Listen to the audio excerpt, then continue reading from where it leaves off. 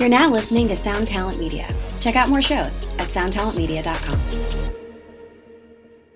Welcome back to the show, Downers. My name is Matt Carter, and I know you know that.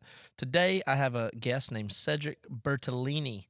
Now, we're in double accent territory again. You've got me with my goofy-ass way of talking, and Cedric's a French guy, but he speaks great English, of course. He lives in San Francisco, and he does I get into this problem in the podcast. I call it therapy, but it's not even a therapy that he does. It's called Tipi, T-I-P-I, and it's a French program that basically is a way of dealing with emotional trauma and emotional regulation. They say that, anybody can live without fear or trauma. So this is a way of dealing with emotional dysregulation directly in the moment that they claim can really help you and eliminate what's going on and reintegrate your emotions fully in a very, very short time frame, as in like one session, like in 30 minutes. It can fix specific emotional trauma or dysregulated stuff. But you just have to listen to the episode to get into all of it. But let me tell you why it's interesting to me, because it's I just can't really say it another way than the way humans work and thinking about what brains do and what emotions do and how people behave rationally and irrationally is just very interesting to me. And of course, we talk about stuff like depression and anxiety, and I'm always fascinated with why other people react the way they do or deal with their emotions through escape or not be able to regulate them or avoid them. And I'm susceptible to many of those things too, but I seem to encounter it slightly differently than other people. But it's a fascinating topic. So I wanted to hear from him about this firsthand, and I just like to talk to people directly so I can express skepticism while also being open-minded and trying to learn at the same time. And this conversation is absolutely right up my alley, and I think you'll like it too. And let me tell you, if you want to go to cedricbertellini.com, that is his website. And then the website for TP is tp.pro, TIPI.pro. So you can check those things out as you listen to the conversation here, and I hope you guys enjoy it. Some people, I got some feedback from Rockabilia, who's been sponsoring the show. I got to say thank you to them. I got some feedback that y'all been buying shit from them, so I'm really happy to hear that. That's great news, and we get 15% off from anything y'all buy at Rockabilia if you use the promo code PC Jabberjaw. They've got rock and roll and music and pop culture memorabilia, hats, t-shirts, posters, things like that. And, you're always better off to wear a rancid hoodie than you are, some boring hoodie that you bought at, I don't know, the Gap, at least. So when you think about buying clothes, come up with something cool that expresses something you like artistically. And go get it at Rockabilia. Use the promo code PC Jabberjaw, and that'll let you know we sent you, and it'll get you 15% off. Hope you guys enjoy this episode. Let's get to it. Break it down, Dada. Break it down, oh, break it down. Break it down, oh, break it down. Break it down, oh, break it down. Break it down, oh, break it down.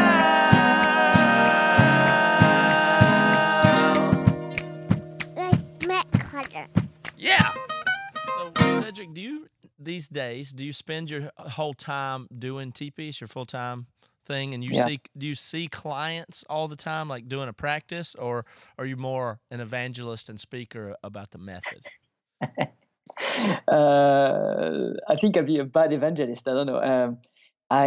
Yes, it's my full-time job, and my job basically is two things. As you say, I receive clients on one-on-one.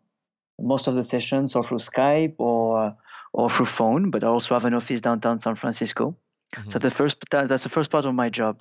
The second part is really to teach professionals such as therapists, doctors, nurses, coaches, educators as well, how to do this work for emotional regulations with kids, with their clients, with their patients. So I got a double activity, so to speak.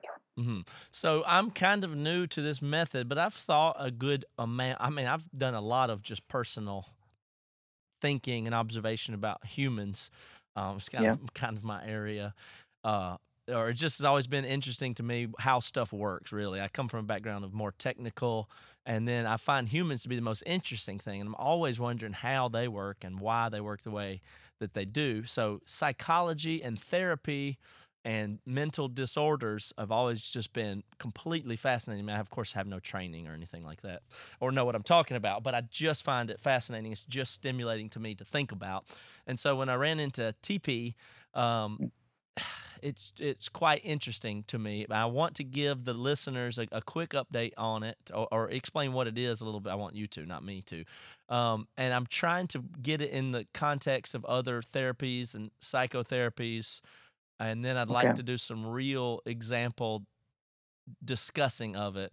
But I will say that TP is a French acronym in the first place. Correct. Right? So it doesn't mean much as far as Nothing. Going through the name of it. But could you give us a quick overview that you give to people about, when people ask you what it is at a party, what do you tell them? Yeah. Well, TP, as you say, doesn't mean anything. It's an acronym. It's a French acronym. It's the name of the association, the company, the research program created by Luc Nicon, who is a French researcher. Basically, out of TP, we create our teaching programs. Mm-hmm. That's it. The guy who created TP is a French guy called Luc Nicon, as I said. He's a researcher. He's a researcher in behavioral sciences and pedagogy, which is the art of teaching. Your audio sounds fine. You don't have to hold the microphone. Okay, good. I don't have to hold it? Great. Okay, good. Yeah. Perfect. Just relax. Good. Basically, Luc is recognized in Europe for one main discovery, which is that he was able to demonstrate through study that every single human being has a physiological capacity for emotional regulation. Mm-hmm. He was able to prove that from a point of emotion, when you feel an emotion, sadness, anger, phobia, anxiety, when the emotion is in us, everything is triggered in the brain or in the mind to regulate it extremely quickly and permanently. But basically, the body is wired, is made to regulate our emotional stuff. Mm-hmm. Based on this discovery, what we did is we created several protocols that allow us to work with kids, allow us to work with adults, and that's what we do. That's what we do. Is help people emotionally regulate. Correct. And more than regulate, because sometimes people say, okay, I regulate myself all the time. Well, that's bullshit, because if you have to regulate yourself all the time, it's not regulated. It keeps on coming back. Mm-hmm. What we're doing is really we're going in for a resolution. That means like somebody is suffering from a pattern, let's say anxiety. Well, we're going to help them to regulate the pattern once and for all, because it's possible. And to answer your question with psychotherapy, I'm not a therapist in any way. But you don't call TP a type of therapy? No. We're really trying to diverse of that, in the sense that we're not therapists. Our only expertise is understanding how emotions are stored in the brain, mm-hmm. and how to allow the brain to regulate them, to resolve them. That's what we know how to do. Now, when it comes down to work with people to try to help them to isolate the difficulty, to do all that, that's not what I do. If you will, and people that I teach, we are at the end of the line. When somebody has an emotional pattern they want to resolve, they're ready to let it go, mm-hmm. then we can help them doing that. Okay. That's hard for me to grasp that this isn't in a therapeutic context, because is it not considered in a form of therapy in the broader sense that people, it's a technique to emotionally regulate, but it still has a client and the advisor, and there's still the relationship, and it's still meant to untangle ongoing emotional conflict in one's life? Yes, you are right. Yes, of course. The reason why we try to present it otherwise is because my goal and the goal of the people that I work with is to teach each individual how they can do the work on themselves by themselves. Mm-hmm.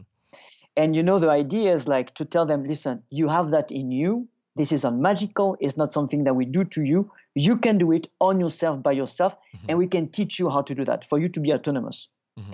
Which, when you talk about therapy, is always somebody who's going to go on and fix you. Our dynamic is a bit different. Our dynamic is, okay, yes, we can help you to get better. But what we want is to teach you how you can do it on yourself by yourself. So you're autonomous. So, well, that's one of the things that's really interesting, and we'll get more specific of it here as we go. But one of the things I find fascinating about it is it's not that tricky. It's kind of straightforward. It doesn't take long. You say people can do it themselves, and you just tell them how to do it. So to me, on one hand, I want to be very skeptical. I really, and I am. To be honest, I'm a skeptic is the way that I navigate things. You do. And that's, so forgive me if I ask some questions that's pushing the opposite direction that you're going. But I'll go ahead and say up front, what I like about it is it's relatively transparent. It doesn't seem that you're trying to build some big product thing. Of course, you have a career and everything, but it doesn't seem like you're trying to build some big movement or make some extraordinary claims or build a cult or anything, nothing like that. And so, and you seem to give it away until people go free, this is just a technique that may help you.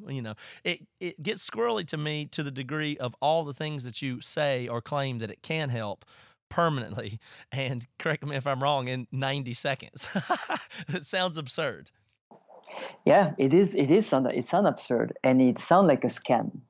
But let's put it this way. When you cut yourself in the kitchen, mm-hmm. you cook, and your wife calls your name and you cut your finger, okay, mm-hmm. you start bleeding. And okay, after a few days, the cut is going to heal. If you don't touch it, the cut is going to heal. If you go to ski and you break a bone, after a few days, few weeks, few months, it will be healed. We take it for granted.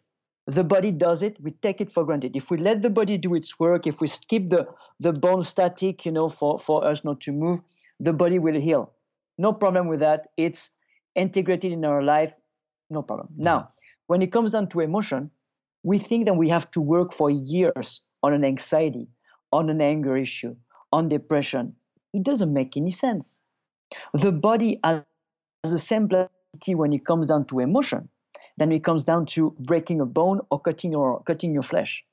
That's the same thing. And you're right to be skeptical. I was very skeptical. That's not my first career. I was having my own career, no problem. And the reason why I decided to shift is because I experienced the work on myself by myself. So I always tell people, please be skeptical. Of course, be skeptical. I'm telling you that then something you've been suffering for years, you can actually resolve in a few minutes. It's the least you can do is to be skeptical. That's why when I receive clients, they don't pay me per session. They pay me for the regulation of the difficulty. Explain what you mean by that. For example, somebody who comes because they want to work on an anxiety. Well, they will pay me for me to resolve the anxiety for them or with them. Not for how many sessions they're going to work with me for. It's a flat fee, and if it's done, it's done. Exactly. Yeah. I can work with you for 1, 2, or 3 sessions if necessary. It's rare, but it can happen. But you're not going to ever have to have a third session, you're saying? This is correct, yeah. Well, see, that's not good business. That'd be like if I gave guitar lessons and I taught you everything you need to know in the first 45 minutes, and I'm out of business. You're right. It's a terrible business model. It's terrible. But most of my income come from teaching, mm-hmm. teaching therapists, teaching coaches, teaching educators. And right now we're working in Marin County. It's a county up north of San Francisco. Mm-hmm. And we are teaching 40. We taught 30 this year. Next year we're teaching 40 special ed teachers to do this work with the kids. And the teachers are baffled with the result they see with the children. Okay, well let's okay. It sounds too crazy still here. So now we have to get specific, or people are going to start to get frustrated. So let's take I'll tell you about a friend I have. I have a friend who is having. Okay, I got 2 friends I want to tell you about, and you tell me how this would work for them. One of them is somebody that I've been friends with for a long time, and he's depressed. He suffers from depression. It's been a huge problem. And so when I think about him and the different things that he's tried or the ways I've thought about it and things like that, it seems to be, like you're saying, of course you have a normal emotion, you regulate it, but this seems to be what I'd consider chronic or disordered. And so whatever the cause of it, which I imagine is a very complex, deep thing that's been with him whole life, both behavioral and just the neurological state and the chemicals and everything else seem to play into it. Yep. How? I mean, are you saying that you can cure him in the half-hour session, and he never is depressed again? I'm having a hard time with that. How would you approach that specific situation? That's a great question, because, as you said, this guy has been depressed for a long time, right? So if I tell you in one session we're gonna let go of the whole thing that he has been struggling for 30 years, I'd be lying. Okay. And that's not right. But in his life, this guy, under the umbrella, so to speak, of depression, he has several emotions. Okay. Okay. Depression, we can say the two main pillars of depression is no will and no energy. Okay. So we will have to take your friend. We have to talk to him and see what does he call depression in his life. Is there no will, no energy? That will be one. Yep. Is there anger? Is there self-pity? Is there social anxiety? Is there, all these can be different things that we put under the umbrella of depression. Uh-huh. The way that we'll be working is one thing at a time. I'm not a magician. I'm not a magician, and it's really one thing at a time. We'll have to see what is the impact of the depression in his life, and one by one go on and resolve whatever he sees being a problem in his life. Okay, but if you could train him to do it, and then he can continue to apply it to all of the multitude of emotions that fall into the category of depression. This is correct. Okay. Yeah, you're absolutely So let's choose right. one of those. What would be an example of one that that makes sense of how to do and that may fall in that category? Okay, let's say that with depression, it's different for everybody. What's quite common is when a guy wake up, for example, like he wakes up, he open his eyes, and maybe you look at his window, it's like fuck, it's like wow, it's still there. The depression comes and wow, squish them. For some people, it is when they get up and they got their first cup of coffee, they sit down at the kitchen table, and they're like, wow, it's right here. Okay, what I will do is I will ask him for a situation when he felt the depression in him. You say, well, man, it's simple. I was in my bed, I turned over, I saw my wife, and it's just like, yeah, I feel it, Okay, I will ask him for a specific time what that happened to him. From this specific time, maybe it was yesterday when I woke up. From this specific time, we're going to re-trigger the emotion. So how do we do that? It's a process that we do. It's easy to re-trigger emotions in someone. So we'll be re-triggering the emotion. As we re-trigger the emotion, your friend is going to feel some sensations in the body. You're going to try and bring back and reconjure those exact feelings that he had. Absolutely. To then exploit that. Yeah. Okay. And when you start from a specific situation, let's say anger even, somebody who comes for an anger pattern, I would ask for a specific time when they felt angry. From this specific time, we're going to re-trigger what we call the limbic system, the sensory memory, and the body is going to generate physical sensations. Mm-hmm. So you've now, in a scientific brain terms, you've kind of reconfigured the neurological configuration to be the same as it is in that distress time. That's all we do. Mm-hmm. That's all we do. Basically, how do we know that we feel depressed? Or how do we know that we feel anxious? What do you think? How do we know that? Well, this is a good question, and I have heard you talk about it a little bit. But I imagine that most people think that they're depressed because of what they're thinking. Yeah, or correct. Angry because of I'm thinking these angry thoughts because this person has. And anger seems more clear here to talk about than depression. But so if that's easier, that's fine. But I'm angry because my wife said something disrespectful to me, and I am mad about it. And I'm thinking about what she said, and I'm thinking what she did to me, and why it's not right, and why it's not fair, and I'm angry. Like that. Yep. And the thing is, the anger or the thought process is feeding out of the emotion, right? If you keep on thinking about your wife, what your wife said, and that's not right, and that's not fair, it's in your mind, is because it's feeding out of the emotion. Mm-hmm. Now, something that your wife will tell you, let's say your wife tells you something that really makes you angry, and my wife tell me exactly the same thing, and I will find it funny. Mm-hmm. We all have different way to react to life situation, to people telling us stuff, etc., etc. But the way that you will know that you're angry is when your wife is gonna tell you something that you feel hurtful. Bam, you're gonna have a set of physical sensation right away. That's gonna come. Slack. You're gonna have tensions in your body. Those tensions are triggered by the limbic system and the endocrine system. Mm-hmm. Your wife says something, bam, you're having tension in your body. All you want to do is explode. Yes. Or you try to control yourself, but fuck, it's difficult. Mm-hmm. Okay. The thing is, if you become angry, it's because you had physical sensations in your body that came right away. Mm-hmm. An emotion, you probably heard that before, an emotion, all it is, or an emotion only happens when our cognitive brain cannot manage, cannot control physical sensations in our body. Okay.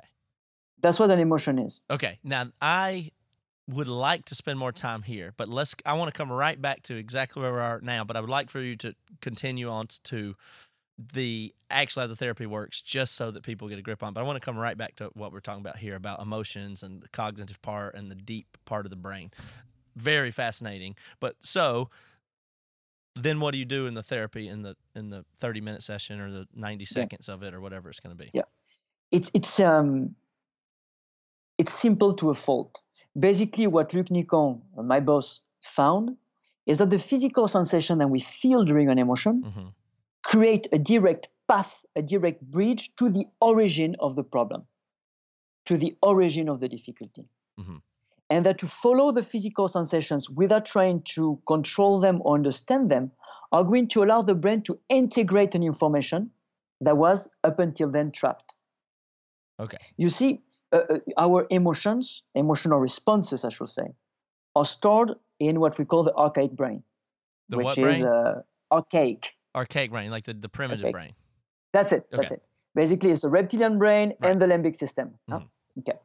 It is impossible to reach this part of the brain intellectually. Right. You can do 30 years of therapy. You're not going to reach it. You can understand. Not the prefrontal part. Exactly. Yeah. That's not the neocortex. Right. That's not no, it's not. That's why you can go on therapy for 30 years and talk about your depression, your anger issue, or your mommy issue. Mm-hmm. You can talk about it for 30 years and it will not go away. It will help you to understand it, to control it, mm-hmm. to keep it at bay, but it will still be going on inside. Okay. So what we do is my work is absolutely not cognitive. I let my client as far away from the intellect as I can. We're only going to use the physical sensations to reconnect with the origin of the problem. Okay. How do you do That's what we do. Well, it's simple. So let's say somebody come to see, let's say anger, for example. We will re-trigger the anger, and the person will feel anger for like a second, nothing more. There's no emotional resurfacing during a session. Mm-hmm. The person will feel the anger. At this point, he will have his eyes closed. I will just ask him what sensations he feels in his body. Okay, so as soon as you trigger the emotion, they get angry, you make them think about what their wife said until they feel the anger or something, and then you tell them to focus on not what they're thinking, no thinking allowed. You are just going to notice your bodily sensation. That's it. You're going to notice 3 physical sensations, not 1, not 2, 3 physical sensations. That's technical. It doesn't really matter. Anyway, from this point on, when someone is in touch with the physical sensations, if they stay in touch with the physical sensations, those are not going to stay static. They're going to start to evolve. They're going to start to move inside the body. We call that the evolution of the sensations. Mm-hmm. Most people don't know that because when we are angry, we react. So we scream, we try to control. When we are depressed, we try to cope the way that we can with it. But very little of the people that actually, when they feel an emotion, stop, pay attention to the sensations, and just observe the physical sensations in their body. Mm-hmm. First of all, you can try it at home. If you're angry, your wife says something which is hurtful, and you become angry. If you just stop and you pay attention to your physical sensations, your anger is going to stop right away. Right away. Just because you're noticing what's called, like you're saying it's. Go ahead, you say it. No. You say it. You're going to notice this is what I wanted to get back to. So we'll just do that now. But I understand already about the brain, that the primitive brain, and so this is how I had previously understood it. If this makes sense, is you know how when you get scared of something or somebody startles you, or if you see a snake behind a log, your body will jump and react and take care of that problem long before you can say, oh, there's a snake, I think I should jump out of the way. So, and that, I know neurochemically, they trace those pathways, and they actually happen in, way less than half the amount of milliseconds it takes for your brain to do the cognitive processing. So your brain subconsciously, because it's not part of your consciousness, is acting on your behalf and causing your actual, not only to feel tense in a general way, it causes your legs to flex and jump and bolt out of the way before you've ever been able to identify or name the threat. So it's clear that Absolutely. our brains operate on that level more fundamentally and faster than everything. Doesn't have to go through our thinking part of our brain. So I suppose our thinking part of our brain can really become our enemy in the sense that it's, I don't know, maybe overdeveloped, and you're not able to access those other parts of your brain that are actually controlling. And so you're saying, which I've not done this thinking before this, you're saying as it relates to emotions that your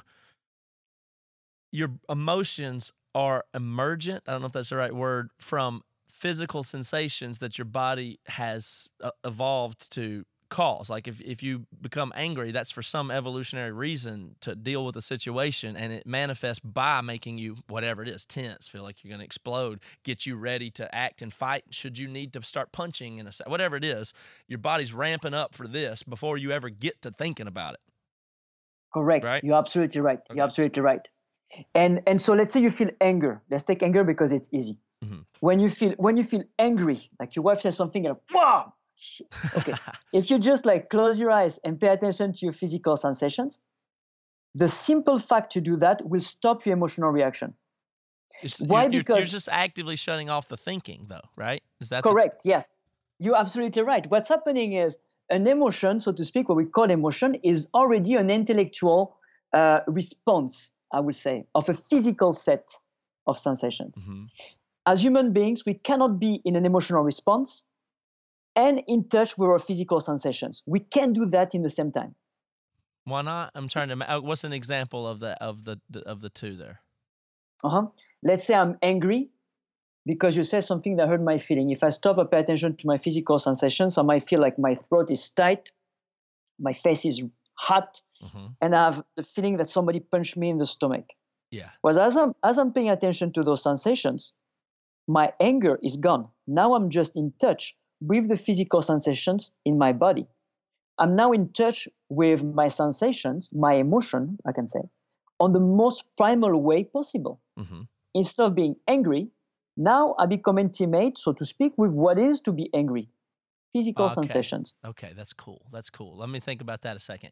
So that to me feels like you're zooming in, like a different zoom level on a map or something on a computer or something. If you're zoomed all the way down to the fundamental level, there is no anger. There are just a culmination of physical sensations that precipitate an emotion, which is anger, which is at the higher level. If you're zoomed out and you're thinking, if you're focused there, then you can feel angry. And then if you zoom farther out from that, you're able to analyze it and talk about why I'm angry and what my mommy did and all, and I'm going to tell myself not to be angry, which of course won't work. And that you're right. And those are you can't be in. You're in one of those three states at any given moment. The lowest, that one you're talking about there, though, to me just sounds like you're talking about mindfulness and meditation down at the sensational part of it. You are the beginning now, okay? You have the emotion, and you're right. Instead of wow, screaming, instead of putting it out there and throw it on somebody else, what? You zoom in, sensations in your body. That's just the beginning. That's not regulating anything. That's the first step of the process. You pay attention to your sensations. The regulation happens, or the resolution happens, when one is able to be connected with the physical sensations and let the sensations evolve, let the sensation do what they're supposed to do, basically, without trying to control them, mm-hmm. or without trying to understand what's happening inside. Mm-hmm. The resolution of the difficulty, the resolution of the emotional difficulty happens when somebody is is just feeling the physical sensations evolving in the body without trying to control them or without trying to understand. Basically, consciously surrendering to the physical sensations in the body. Mm-hmm.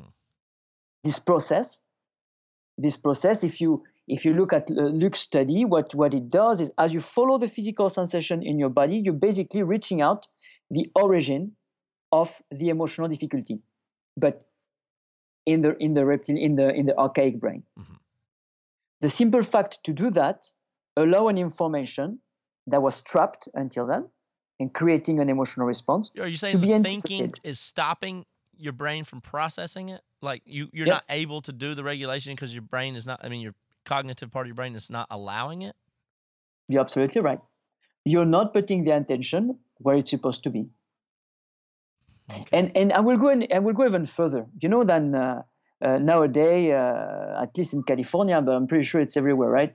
When you're upset or when you're nervous, people teach us to take some deep breath, right? Right. That's what I was going to Take say. some It sounds like a cartoon. You're like, when I was little and I watched cartoons and the rooster gets super mad, he has to count. He fills up with redness all the way to his head, and he has to count to 10, and it goes down when he counts to 10. Though, is that the heart of this therapy? But Not that's therapy. a control. Sorry, I didn't mean to call it therapy. It doesn't matter. It doesn't matter. You know, at the end of the day, it really doesn't matter. I will say it's the contrary that we're trying to do. Every time you actually do something to calm down, taking some deep breath, count until 10, smoking a joint because you're too stressed after your day, or having a glass of wine. If you do anything to control the physical sensations in your body, you're stopping this natural capacity for emotional regulation. So all the deep breath that we have people have been telling us to do, count until 10, visualizing a beautiful forest, whatever it is. All this is counterproductive when it comes down to regulate and resolve an emotional difficulty. Okay. So on one hand, it seems like the counting to 10 thing is very similar to what you're saying, though. It's just like stop, but you're saying that even that is still an attempt, and you're counting, and you're just saying either bottle it up or let it fade or escape. I guess escape's got to be the main thing we like to do to avoid it. But you're saying to embrace the feelings or something, at least, right? The best way to say it is to consciously surrender to what's happening in the body. To let the sensations evolve. That's something that we never do. We never, when we're angry or depressed or anxious, stop, pay attention to the sensations, and basically listen to the body. See what the sensations are doing by themselves. If you don't do anything to control your sensations, don't take my word, try it. If you don't do anything to control your sensation and you just pay attention to them, and observe them as they move into your body. First of all, those sensations are not going to be nice at all. It's going to be quite uncomfortable. Yeah. And so when we're escaping or talking ourselves out of it or something, we're avoiding the discomfort. You got it. Mm-hmm. And this evolution, if you don't touch the sensation, you just observe them. When you do it in the moment, this evolution will never take longer than 1 minute. Well, that's just where you lose me or something. You're saying if you're angry and you pay attention to the anger, you don't get angry anymore? Correct. You don't get angry now. Then again, I got to be precise. You don't have only one anger in your life. Okay. You can feel angry when your wife tells you something. You can feel angry on the road if somebody cut in front of you. You can feel angry when you see the news, for example. I'm not saying that one session on yourself will kill all the anger in your life. You might have to do 2, 3, or 4 interventions or different angers that you have in your life. Mm-hmm. Now, if when your wife tells you something hurtful, you feel the same anger than when somebody cut in front of you on the road, but that you start from how you felt when you have a conversation with your wife, or that you start from how you feel in the car, you're going to go to the same route, man. But you won't need to do... But on the other hand, shouldn't I be a little angry when she said, calls me a bad name? Like, what? I just can't get angry anymore? It's like, I don't know. Like, No, it's not because no. Go ahead, call No, me all no. the names you want. I can't get mad anymore. I mean, that seems like that doesn't sound like that makes sense to me. Like you should have anger sometimes for some good reasons. Yeah, of course. When you see something which is unfair, when you hear something which is unfair, you will receive the information that's not right. Mm-hmm. You will feel that it's not right, and you will be able to speak it out. But the actual anger that stick with you for several minutes, several hours, sometimes days. Yeah. You know, the guy at the family table that bring every single year for Thanksgiving the same topic, and is upset about the same thing again and again and again. That's not normal. Yes. That's Okay. not necessary. Right. So that's what I'm kind of interested in is, how do we get these, real disorders where it's super chronic kind of a thing going? Like, is there any implicit thing in this work that demonstrate how does it get out of whack? Like some people get angry and have anger problems. I don't really. I actually don't. But I get angry occasionally. I'm not worried about it. I'm not in the situation where I think I have an anger problem and want to deal with it. Yeah. Is that different? I mean, is there, or do you have any sense of how things get disordered in people where they can't, the causes of disordered thinking or emotional regulation? Some people cannot emotionally regulate. Like that's very clear if you are around them, and some people can. Yeah, absolutely. And for the one who cannot emotionally regulate, that's where this work, right? Do people have to feel anger? I'm not sure. But it's like you said. If people who come to see me or people who notice that they have anger issues, I see. Yeah, right. and it can be like I see a lot of moms actually. Moms who are getting super angry with their kids, and they feel terrible about it because they know they shouldn't. Mm-hmm. But like when the kid is choosing between the red and the white shoes in the morning, and we're late, like at some point, like wow, some dads, some moms loses it. It's like wow, and I know what you mean. and they don't want to. Maybe I do have And an then anger they problem feel. now that I think about it. It drives me crazy. So you can call me 415. No, I'm kidding. So they feel bad, and after the kid cries and says, I'm so sorry, and Yeah. but they keep on repeating every single day. So that, when you're repeating undesired behavior, you're disordered there. Like it's not healthy, it's not helping you, and you're repeating it, and it's clearly controlling you. That's Correct. emotionally unregulated. That's not necessarily the same Absolutely. as a mental disorder, but No, that's a persistent issue. that's a recurring pattern. But is it and a that can be wound? observed. Is the origin of that anything that you comment on? Like how do we get that way? Is that something you deal with at all? Well, I can. That's not my work. It's Luke's work, so I can tell you about his research if you want. Mm-hmm. And it's not only him. It's all other neuroscientists and such. Basically, what they found is that in order to have an emotional pattern, again and again and again, it can be anxiety, depression. At the root of it, at the origin of a pattern, is what they're going to call an unwilling short loss of consciousness. Basically, a moment when the body function shut down. These moments when the body function shut down doesn't really happen very often when we are an adult, a child, or a teenager. But that happens. Going unconscious or passing out or going in a coma or having a concussion. Correct. For example, that's an example. Also, in an adult life, if somebody is going through a very high trauma, Mm-hmm. and there is a disassociation, the cortisol level, among other things, is going super high. Uh-huh. There is a disassociation that happens. Okay. That would be considered as well as an unwilling short loss of consciousness.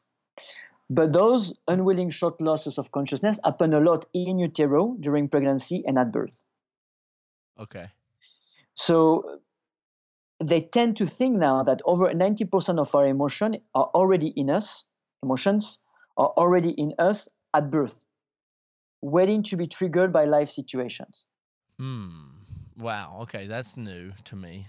I had to think for a second there. So you're saying that our emotions are some kind of That confuses me on whether our emotions are by design or if they're errors or blips, caused by some phenomenon. You're saying going unconscious. That you lose me a little bit there. For me, emotions are just archaic traces.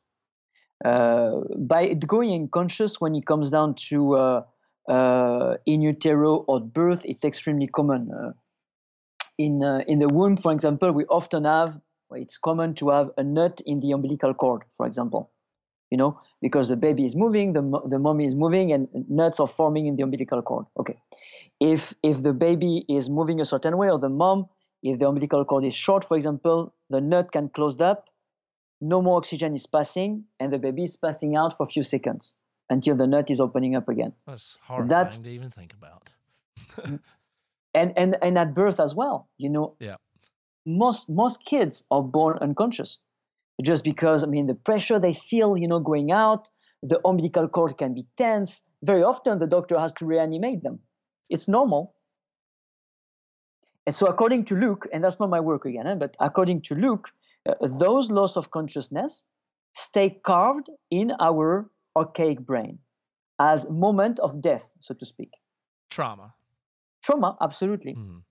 I've heard other theories about talking about childbirth being the ultimate trauma. I have heard that concept before, but not the rest of that or that deeply. But I've heard of that. And then I think the other thing that you make sense, I still don't understand the connection yet, but I do understand the trauma. Like, imagine another real common one. Like, we know people that have been, and I don't know that there's a bigger problem in the universe than childhood sexual abuse, for instance. We know that causes trauma, and the likelihood of somebody who has experienced that having emotional regulative problems in adulthood is very high, for instance. And that one, I suppose, happens when if something is so traumatic, the cortisol level so high or whatever goes on in the brain that you do even dissociate. Like, maybe you don't go unconscious like while you're getting abused, but you'll always hear people talking about, I was out of my body, I left, I wasn't there, I dissociate when this happens, that kind of thing. Absolutely. That, for me, is very much similar as a loss of consciousness. It will do the same thing in the brain. Which is what? That's the part I don't understand still. Mm-hmm. What it does is isolating a block of information. Informations are going in our brain, going from neuron to neurons, right? Mm-hmm. And they're going from neuron to neurons through synapses. Synapses. Synapses? I don't know. Either way, yeah. Yep. Okay. What seems to happen, but it's very difficult to prove. And once again, this is not my research, but what seems to happen is when there is a very high level of stress or loss of consciousness, what it does, and it's right here at that time when there is a disassociation, for example, it burns the synapses around a block of neurons. So the amnesia, the disassociation, the loss of consciousness create the synapses around the block of neuron to burn. Mm-hmm. To basically, you're going to isolate an information. This information is now isolated. It cannot be integrated by the rest of the brain, cannot be integrated with the rest of the neuronal system. So now this information is trapped, isolated. It's like an island. If you want, it's like an island in every how do you say that in English? It's like an island in a sea of information that keep on adding to our life. Uh-huh. This information will never be able to be reset. Mm-hmm. It cannot be integrated in everything we're learning, everything else we're learning in our life. It's isolated. Now, what we do is, when we follow the physical sensations in our body during an emotion, is allowing this island, this blocked information, to be reconnected to the rest of the sea. To dissolve. It dissolved. Mm-hmm. It's integrated. It's now a part of our life. Instead of reacting out of an archaic event, and when I say reacting, it's not consciously, it's the body reacting. Because the context, because the parameter of what's happening today in your life is making your archaic brain thinking that it's a danger of death. Yeah, that's what's going on. Last time that this happened to me, I died or thought I was going to die, or died for a second, or figuratively speaking, whatever. It's so traumatic that my association with this very, very narrow emotion, which is a set of physical sensations anyway is so scary and toxic to me that I will for sure control it, talk myself out of it, escape from it, avoid it at all costs, and therefore never integrate. Yeah, correct. It's a survival thing from this point on, and I will go a bit further. You were asking me, okay, what is the connection between the physical sensations and this trapped emotion? What is it? Okay, so if you go into Luke research, what he talk about, what he says, what he tried to demonstrate, is very difficult to demonstrate it, but is that what seems to happen are the physical sensations that were felt right before a loss of consciousness, right before a loss of a disassociation. Mm-hmm. Those physical sensations stay trapped. Basically, they stay trapped in this block of information, right? In this block of on this isolated information. What we think is happening is that the physical sensation you feel during an emotion, this first set of sensations that cannot be controlled by the neocortex, those physical sensations were the last sensations felt by the body right before a loss of consciousness or right before a disassociation. Yeah. And the fact to re-experience them consciously from today's perspective and letting them run their course specifically allow the brain to reintegrate this information we just talked about earlier. So I'm going to repeat it to make sure it's clear. Okay. The physical sensation that we feel during an emotion, and if we're going to follow when we do a regulation, apparently were the last sensations felt by the body before loss of consciousness or before disassociation. Mm-hmm. And the fact to re-experience them, integrate the emotion once and for all. Okay. I think I can make a little bit of sense out of that model in my head, at least as a functional way of thinking about emotions and sensations and trauma, all those things kind of, I still, like you said, it's low cost to try this. So if we try it, we can try it. But, I got another example I want to go through.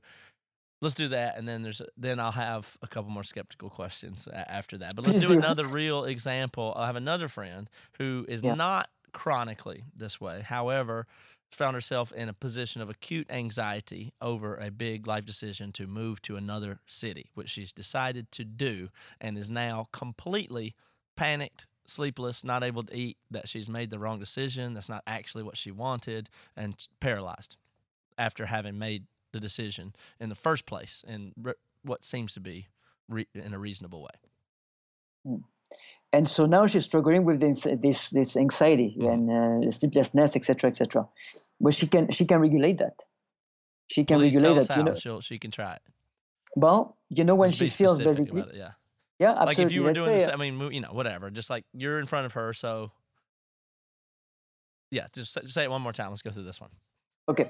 So if she does a session with me, I will do it with her. But she doesn't need me.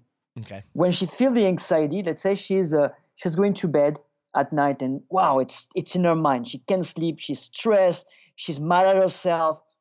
What she's going to do is to sit up in her bed, close her eyes, pay attention to her physical sensations, 2 to 3 physical sensations happening in her body. Mm-hmm. When she's going to do that, the anxiety will stop right away. She's now just with sensations. And what do you mean by right away? Means like once she pay attention to the 3 sensations, she's not in her mind anymore. She's not having a monkey in her head telling her that she did she took the wrong decision, etc. No. If you put your attention into your physical sensations, your monkey in your head stops.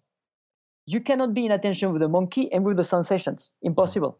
Yeah, and that's where we're back to meditation basically there. So that makes me feel like this is a form of or under the umbrella of mindfulness or meditation. But don't people find that really difficult in itself? Like they say, oh, I'm trying to meditate. They tell you focus on your breath. And you go, I'll try. But then, of course, your mind is used to wander. I mean, isn't that a very difficult discipline to only pay attention to something like a physical sensation or a breath and not let your mind go? Because that's what everybody's complaining about. I can't stop my mind from going here. This is the problem. I'm going to answer that. But first, let me finish to help your friend. Okay, yes, sorry. She feels the anxiety. She sit up. She closes her eyes. She pay attention to her physical sensations, 2 or 3. And then she's just going to be curious of what's happening in her body. Just let those sensations do what they're supposed to do. Just observe consciously the physical sensations as they move inside of their body, the same way that she'd be watching a movie. You know, like she watched the three protagonists doing things in their body. Maybe, I don't know, let's say that, okay, let's be precise. She's anxious, she sits up, she closes her eyes, and she pays attention to her sensation, and she feels like her throat is tight. She has a headache, and she can breathe. She takes very shallow breathing. She's just going to pay attention to that. And the throat is closing more and more. She can't breathe at all. The headache is now going down behind her eyes toward her jaw. She still can breathe.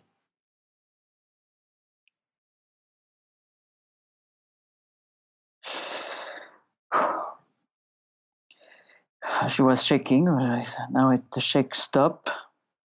The breath came back in. The jaw relaxes. The headache is gone.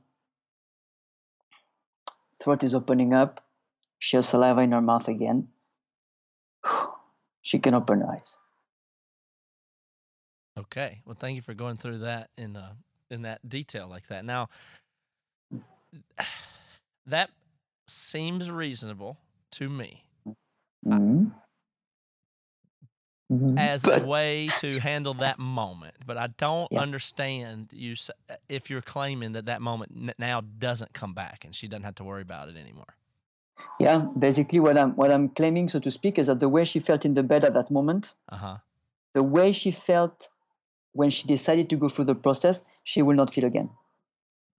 Now again, from that decision, she might have other stuff. She might be angry at herself. She might be angry at her husband because that's his fault because he wanted to do that. Okay, once again, one regulation is going to regulate the way you felt at the moment that you did the regulation. What she was feeling in the bed when she sit up and went through the process, she will not feel anymore. So, but during that process, and you did it in detail there, and basically what I assume could be real time, but it could be a little bit longer than that. Like that Correct. probably was 25 seconds for you. It can go up to a minute, which is a long time when you stay with sensations. Yeah. Well, it's hard for people to meditate for a straight minute. That's what I'm saying. Like during that time where your headache went down a little bit, but your throat was still closed, it's very hard not to also think, should I call 911? Do I need some medicine? Is this even going to work? You know, that like if you're doing that, you're not doing the therapy yet. Like you haven't succeeded, right? Like you had to start over, or how does that work? Correct. If you jump back into your head to say, oh, I wonder if that's working. Well, what do I have to buy tomorrow at the grocery shopping? Well, yeah, if we do that, that's not going to work, right? It's what we're dealing with here, Matt, is really a natural capacity. The same way that sleeping is a natural capacity. It's nothing more magical than sleeping. The body is supposed to do it, except that we need to be conscious as it's happening in us. But you ask a very good question about meditation, and it's something that keeps on coming back. How this is different from meditation. Meditation is difficult for a lot of people because when you sit down and meditate, I can't meditate for shit. When you sit down and meditate, you're not emotionally triggered most of the time. You create a little bubble, and you're gonna sit down at 8 p.m. before you go to bed to meditate. And meditation is not emotional regulation. You meditate because you meditate. That's a different practice. Okay. Now, if you're triggered and you have, once again, if you're triggered because you have sensations in your body, they're there. They are proeminent. They are active in your body, which make it much easier to follow those sensations. Because you have such strong sensations by virtue of the process time you've chosen, which is what we're trying to exploit, is finding or re-triggering or naturally occurring the really strong emotion. Once you do have those body sensations, you're saying it's not actually that difficult to focus on them because they're very pervasive anyway. You're absolutely right. That's exactly it. And once again, meditation is one thing, yoga is one thing, and emotional regulation is something else. I know plenty of people who went through the emotional regulation training with Tipi and are meditators. It's a different thing. It's just okay. Yeah. Well, the last bit of skepticism I have here is that it just sounds, again, anything sounds too good to be true probably is and everything. And in your analogy that you use of uh, that this can, let's see, the analogy you used was that if your bones break and they heal, or if you have a scab, but your body heals, and your body heals naturally, and that's what we're taking advantage of here. But I mean, you can have your bones break and your body crush and die. I mean, there's things that are beyond. I mean, you can die from physical trauma. You don't heal from everything. Lots of stuff you don't. So when you say that this can fix a PTSD, which is just such a horrific state to be in, it seems almost irreparable from everything I understand about it. It's like, you know, and depression usually is lifelong with people. And my gosh, there's so many billions of dollars put into these conditions by the scientific community and elsewhere, you know, for you to say that you could fix them if you just do this sounds reductive or almost hurtful or insulting to those people. Like, well, I tried that, and you know, like, you know, it almost feels like you're going to make them feel bad. Surely a soldier has come back that's just got severe PTSD isn't just like, well, think about that trauma and it'll be gone. I mean, that just sounds. Surely you can be not helpable by this. Maybe it's for. Yes, you're right. You're absolutely right. You're right. But that's not, for example, how we will approach PTSD. I mean, are the people that you're like, oh, that's beyond this. Like, this person's schizophrenic and they're got PTSD. Yes. Suicidal. We're not the right fit for that. Correct. But now let's talk about PTSD. So schizophrenia, all the mental illnesses, I don't touch it. Huh? That's not it. But if somebody with schizophrenia has emotional difficulties that they want to resolve, that make their life even more difficult, then we can help with the emotion. But let's go back to PTSD, because that's something which is unfortunately quite common. Mm-hmm. The way that we'll handle PTSD is we will never talk about the trauma of the person. That's hurtful for the person, and that's counterproductive. Mm-hmm. Somebody who comes to see me to work on a PTSD, I will never talk to them about the triggering event. It can be 9/11, it can be on the battlefield, it can be a rape. Never talk about the trauma. That's not my work. I will ask the person, today in your life, what is the repercussion? What is the impact of this trauma today in your life? Mm-hmm. And they'll say stuff. What would somebody that was at 9/11 say? For instance, that's a good example. Okay. Somebody that was there that day, and you don't want to say, oh, you don't take them back to that moment. You don't go to their childhood. You don't do that stuff. You're at 9/11, and what is the type of thing somebody like that would say in their normal life that they can identify? Well, for example, when I'm in a supermarket, I can't go to supermarkets anymore. Like when I'm in a supermarket and there's people around me, I can't do it. I stop breathing. I hyperventilate. I have to get out of the supermarket. Or I can't drive anymore. Or every time I hear fire trucks for more than 2 minutes, I freak out. Right. Or if it's a sexual trauma, I cannot be intimate with my partner. You know, every time she tried to touch me, I freeze and I can't connect with her anymore. Mm-hmm. You know, some things like that. In your life today, what is the problem? Mm-hmm. From the way you feel today in your life, that will give us a window of opportunity to chip at the trauma, one emotion at a time. So it's in no way I will say I can heal your depression in one session. No, it's not how it works. You might have to tackle different emotion within this depression, within this PTSD, and there is such value for people to do this work, in the sense that people usually who do this work, emotional regulation with Tipi, are people who tried a lot of different things, and they're often tired to speak about their problem. They're often skeptical, of course, and just tired of things not working. But the people who do this work with emotional regulation with Tipi, they take responsibility for their problem now. Meaning that instead of blaming it on a trauma, they say, okay, today in my life, that's this problem. That's what I have to deal with today in my life. So they take responsibility for today. Yeah. Whatever happened in the past, nothing you can do about it. But today, that's the problem. And we're going to tackle it one at a time.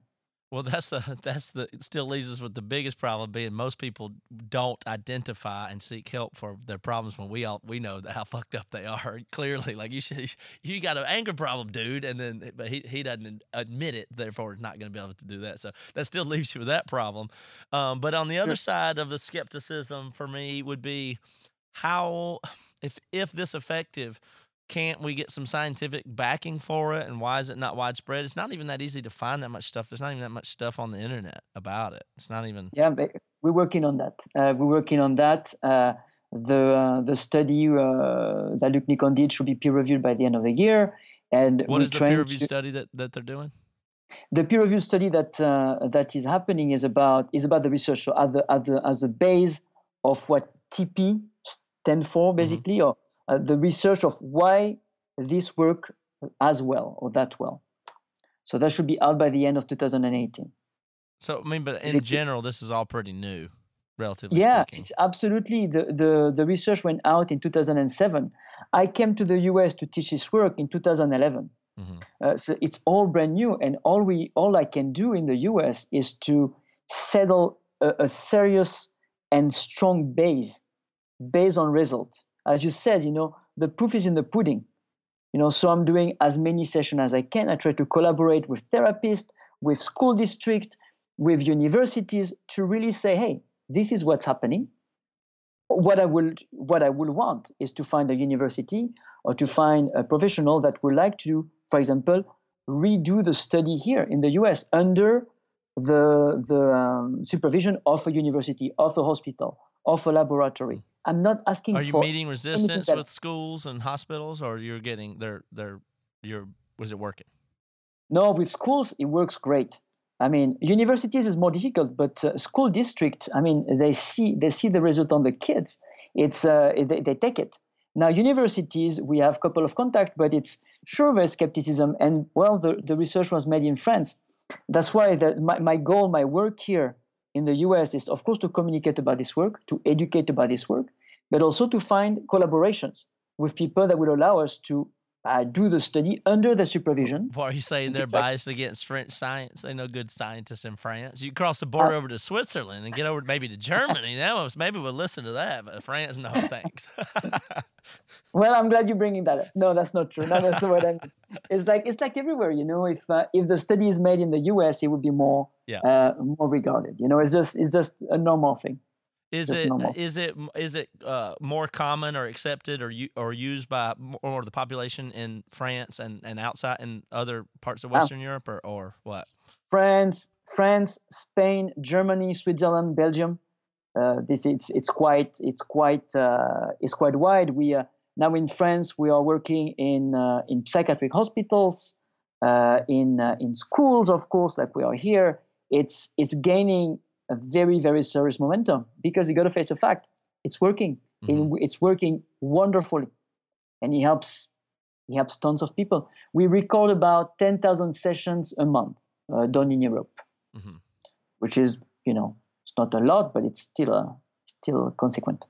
Well, it's a lot. I mean, one is a lot for one person if it really helps them. So it's worth doing in that regard. I wonder if it's the kind of thing where.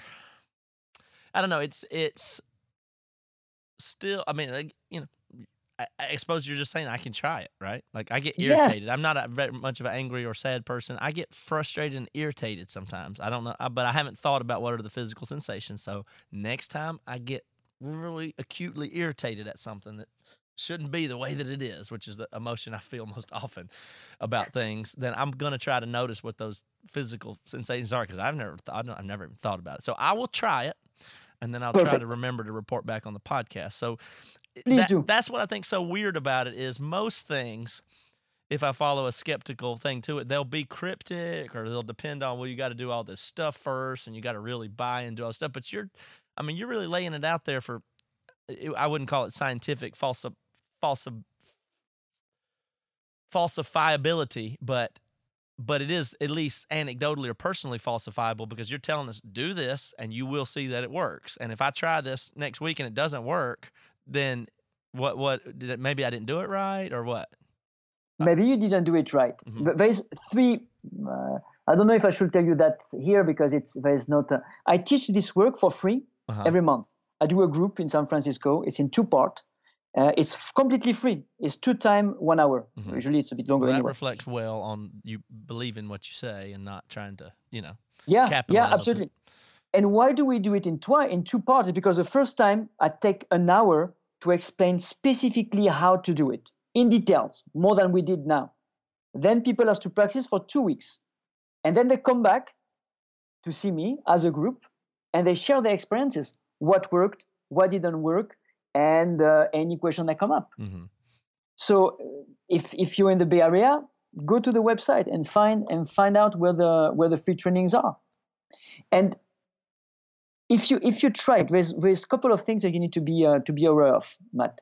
When you when you're angry, close your eyes and make sure that you feel okay to close your eyes. Like you're not gonna be worried about an actual danger coming to you or about your wife making fun of you or your kids. No, when you close your eyes, make sure you're comfortable closing your eyes. Pay attention to your physical sensations, 2 to 3, not only 1, 2 to 3 sensations. And then you let the sensations evolve without trying to control them. So don't try to take some deep breath, to stretch, to imagine. No, you don't do anything. And you want to pay attention to the 3 sensations moving in the same time. Because if you focus on one at a time, you're hyper-focusing. So you want to look at them, the 2 or 3 sensations that you were able to isolate, you look at them moving until they're done moving. And that's it. Interesting.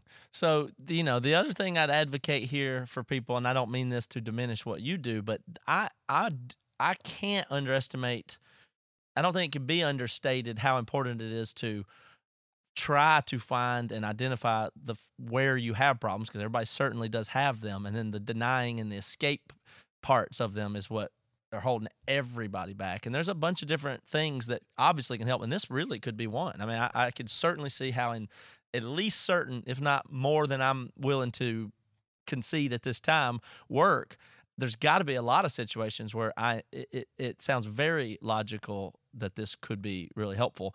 But again, you're killing yourself if you can't come to the point to admit you've got a problem or try to do the mental work of identifying it or be vulnerable enough to be willing to explore it. Like even those things alone, even if it's just to go to a talk therapy, even to get to that there's a study that I read about recently that I think they call it the dodo bird effect or something like that, where, and it comes from, I don't know, Alice in Wonderland or something. It's like everybody that makes it to therapy to some degree is already an introspective person, and that there's like, it's not exactly placebo effect, but there's some real stuff that happens in therapy, and most people that do anything about it report that they've made good results there. And they say that the type of therapy, they said there's like 500 kinds of therapy basically, and almost all of them kind of work the same. And the fact that you're doing it and doing it with another person and stuff like that seems to be a very big effect in itself. And so if you don't consider this a therapy, fair enough. And I'm not saying this one's wrong, the other one's right. But just to get to that point alone and then see if this could help you, my gosh, this is a really low cost thing to try. Like, yeah. And I don't mean cost even financially, but it doesn't even take a lot of time. You just have to be brave enough to actually be mindful of, your things that you don't know, that that are hurting you, which is a little scary, but you're on the right path, even asking those questions, I feel like. Yeah. And that's why I'm interested to work with therapists and coaches, because they have a relationship with their clients and they can help them to isolate, to identify their pattern. So you'd be happy if a Freudian talk therapist just incorporated some of what you do into their technique. You'd be happy with that. It's not competitive. Yeah, absolutely. Yeah. It's not competitive. I mean, when it comes down to helping people, I mean, it's no reason to be competitive. Mm-hmm. There's enough people to help out there to not be competitive. I'm not a therapist. People find me when basically, they don't know what else to look for. My goal is not that. My goal is to put this work in the hands of people that work with clients on a daily basis, coaches, therapists, etc., and do the regulations with them.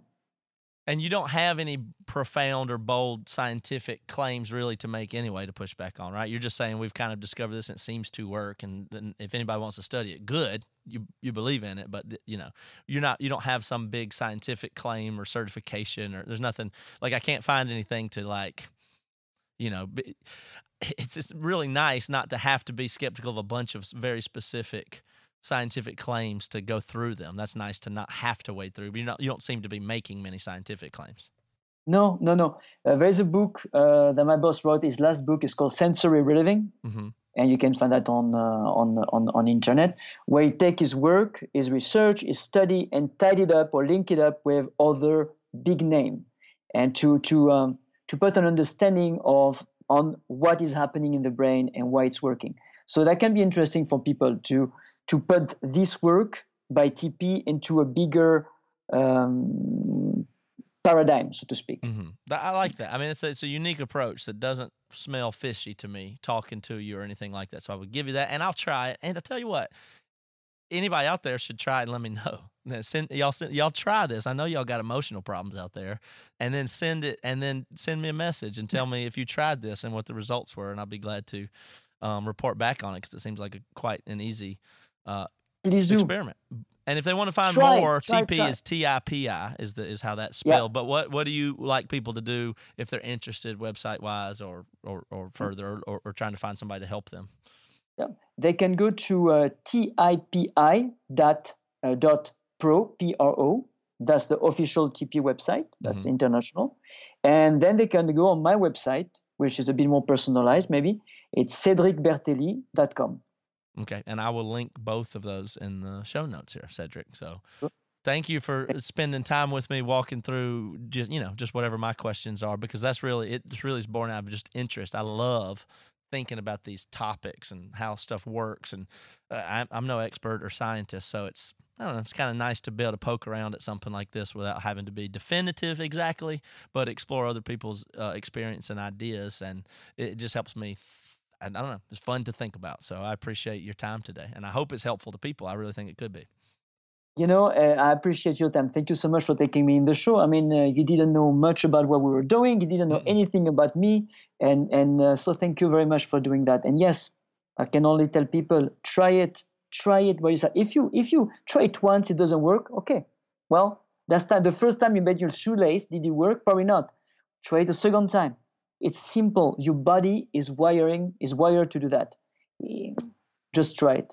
And thank you for the opportunity. And that was a great conversation. I loved it. Thank you. I appreciate it very much. Y'all, my Twitter is @ZodCarter, ZodCarter.